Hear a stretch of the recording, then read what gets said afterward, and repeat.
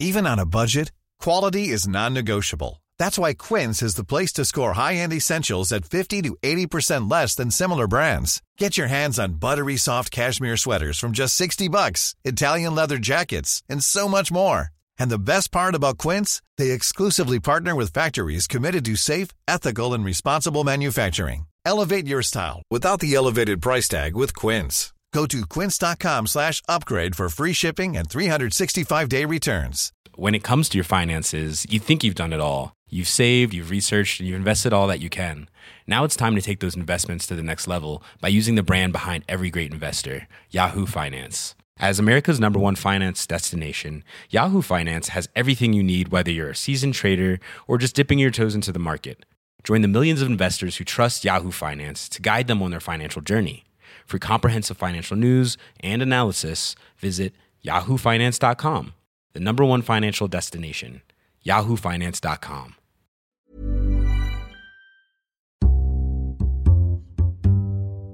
Hello and welcome to the Times Business Podcast, where this time we're going to be doing something a little bit different, looking to one of those landmark events that's certainly going to grab a great deal of attention, President Donald Trump's first 100 days in the White House. I'm Robert Miller. To get a proper transatlantic view, I'm joined on the line from New York by James Dean, US business editor of The Times, and from across the channel by our correspondent in Brussels, Bruno Waterfield. Welcome to you both. I think we can all probably agree that there hasn't been a dull day since January the 20th. And we shouldn't forget, perhaps, that Wall Street collectively, and indeed investors, have benefited financially by successive market highs, the so-called Trump rally.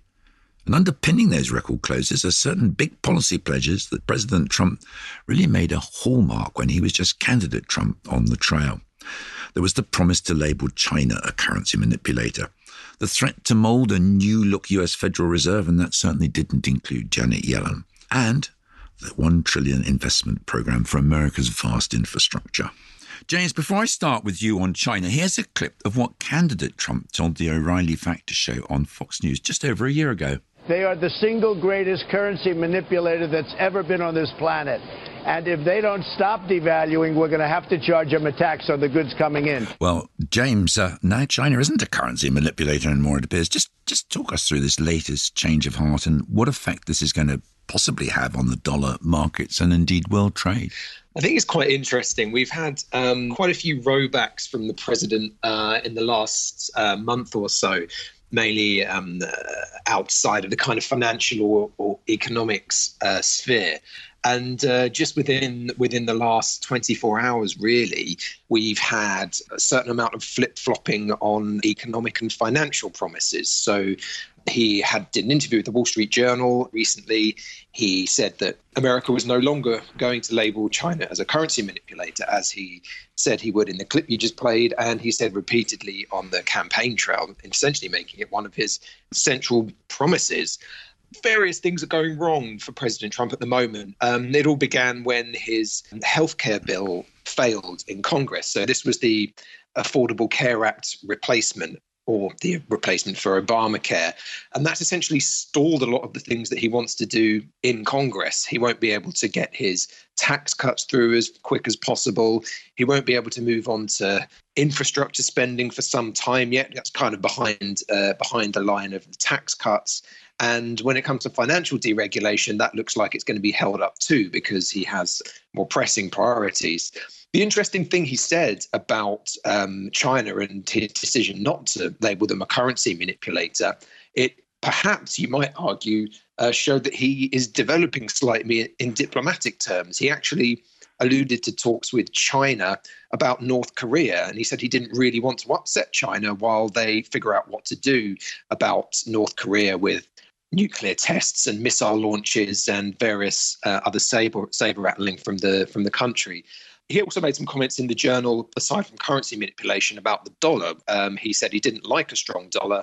That immediately sent the value of the dollar down, and it's continued to stay down since then. So, yes, as usual, the president says something and the markets react rather sharpish. It's going to be an interesting few weeks. We're going to see maybe over the next month or so, or perhaps even before the end of his first 100 days, exactly what this presidency is shaping up to be, and especially in terms of financial and economic promises. Bruno, of course, this is just as important over there in Brussels for so many of the member states, of which, of course, we're still one. How has the latest, I won't call it a U-turn, but policy change been taken over there in Brussels? Well, anything that avoids what would effectively be a trade war with China is very much welcome. The Eurozone and the EU, wider EU economy is would be very prone to a shock from any kind of negative developments in terms of global trade, and I think that would be the primary concern, that something that he would do in terms of attacking China as a currency manipulator or putting a levy on Chinese goods would change the international trade environment, and that would create new problems for the EU and the Eurozone, new problems that might even compel them to change long-standing policies on QE and interest rates. In terms of, you mentioned interest rates and inflation over there, I mean, still very much a worry to a Eurozone that's facing the prospect of elections and more upheaval, isn't it? At the moment, the ECB certainly isn't going to change its policy on QE or interest rates until after German elections, so probably into 2018. But that again sort of begs wider questions about the economy, and in fact still the rather anemic growth that we're seeing in the Eurozone. It's certainly better than it was. Some people talk about green shoots, and as we saw with figures in the UK yesterday, because of low wage growth, consumers are particularly vulnerable to inflation at the moment. So any increase in the rate of inflation in Britain, for example, is going to have pretty negative consequences for consumers and workers. James, do you think, just a quick thought before we move on to infrastructure, the whole idea that the stock market, we referred to the Trump rally, is that unlikely to wind, or are we just going to see a less frenetic pace and not a massive drop-off in Wall Street and US markets? I think certainly on Wall Street, there are still expectations that Donald Trump will get some of his promises through. I mean, for example, on tax cuts, I mean, a lot of the rally was based on promises of tax cuts, corporate and personal. That is something that he does have widespread support for in Congress, but it's just this kind of logjam created by the failure of his healthcare replacement bill is slowing all of that down. But people are still pretty sure that's going to happen. In terms of infrastructure spending, going to be a lot harder. The US has a staggering amount of debt, and any spending is going to add to that debt, despite promises from Mr. Trump, for example, to get the money for his border wall from Mexico, if you can even count that as an infrastructure project. And also, I mean, a lot of the funding for this infrastructure plan will be based on bank financing. So there is still a certain amount of hope that these plans will go through, and that's kind of baked into Wall Street at the moment. But very generally, I mean, for example, on the financial side of things... Can I just play you this clip about the infrastructure? Because he made this in office, and only last month. Just listen to this. I mean, this is about the infrastructure investment. To launch our national rebuilding, I will be asking Congress to approve legislation that produces a $1 trillion investment in infrastructure of the United States, financed through both public and private capital, creating millions of new jobs.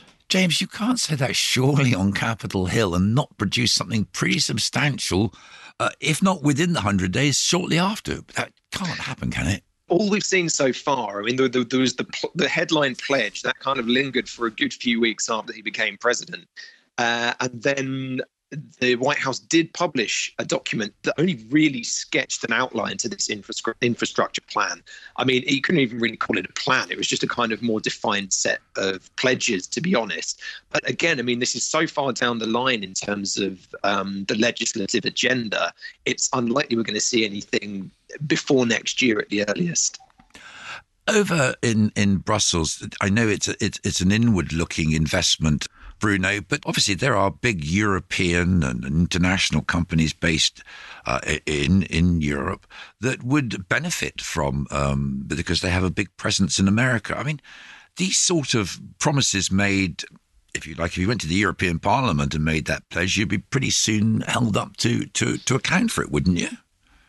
Well, I think I think the interesting aspect of the whole infrastructure debate is it has the potential to really overturn the current sort of economic discourse or current sort of economic discussion, which really focuses on monetary policy. Here we are talking about interest rates, strength of the dollar, and all the rest of it, where he has actually held out the possibility or put it at the centre of his administration, which is using monetary policy to finance public spending via infrastructure investment. And that's a big debate in Europe. That's a big debate for the IMF because they see those kinds of investments as key to raising productivity. And one of the big concerns for everybody, absolutely everybody, whether it's the Eurozone or the Treasury or the IMF, is the productivity gap, the real slump in productivity. Productivity growth is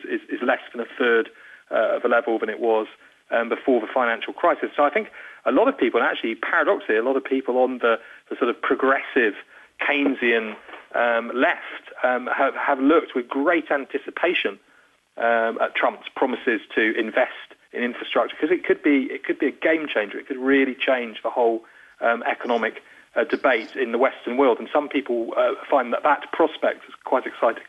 Okay, well, that's an intriguing prospect. Leftist Europeans supporting President Trump on the Republican right. Oh, well, let's move on just finally to Janet Yellen and her position. Of course, during the campaign trail, like many other things, President Trump was not well disposed towards Janet Yellen.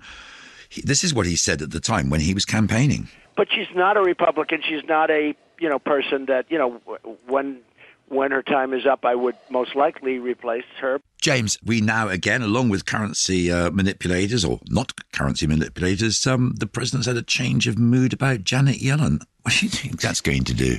It's an interesting one, actually. I mean, he went all guns blazing against Yellen and the Fed on the campaign trail. And then from the moment he got elected, he was pretty much quiet about the whole situation. You might just say that it was just another part of his anti-Democrat saber-rattling, because he was accusing the Fed of keeping interest rates low to support Hillary Clinton's bid.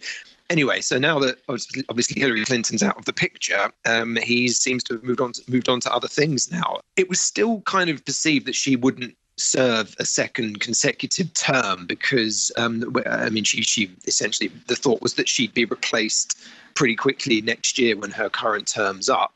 He did hint in his recent interview with the Wall Street Journal that he might not necessarily replace her. He seems to have softened on her. I think his words were that she's not toast anymore.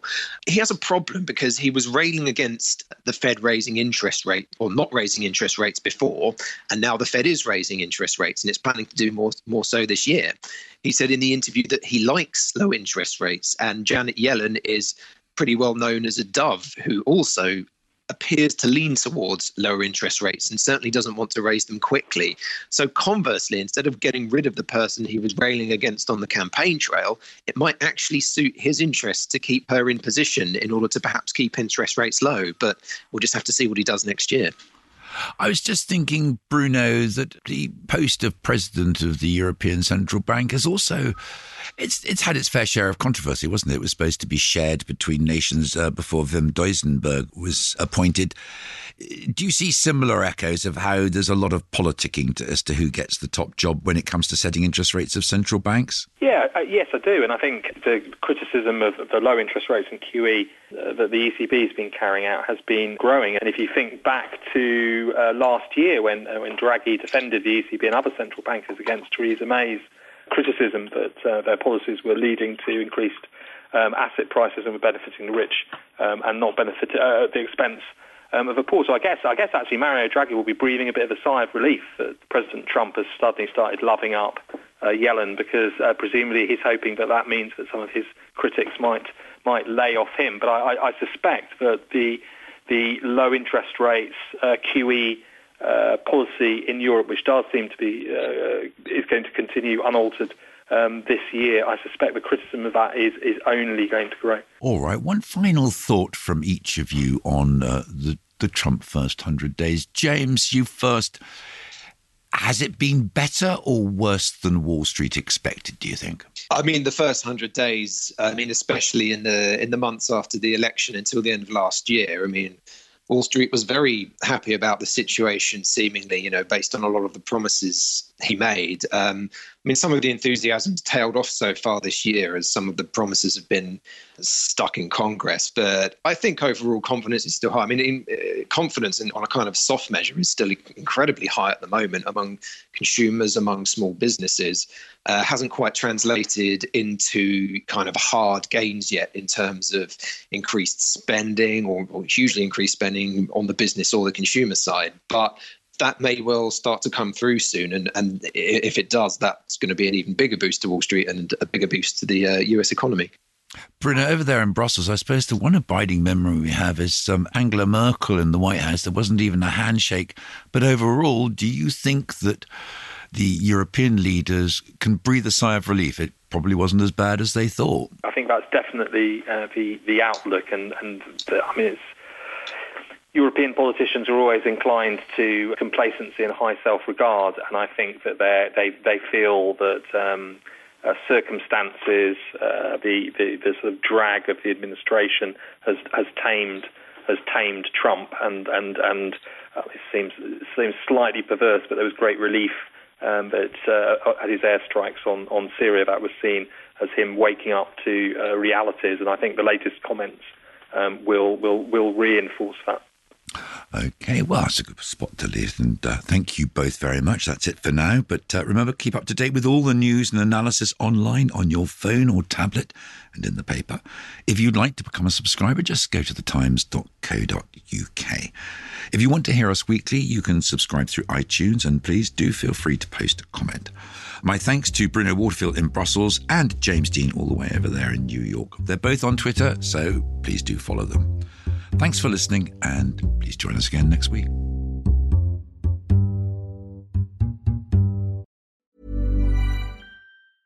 When it comes to your finances, you think you've done it all. You've saved, you've researched, and you've invested all that you can. Now it's time to take those investments to the next level by using the brand behind every great investor, Yahoo Finance. As America's #1 finance destination, Yahoo Finance has everything you need, whether you're a seasoned trader or just dipping your toes into the market. Join the millions of investors who trust Yahoo Finance to guide them on their financial journey. For comprehensive financial news and analysis, visit yahoofinance.com, the #1 financial destination, yahoofinance.com.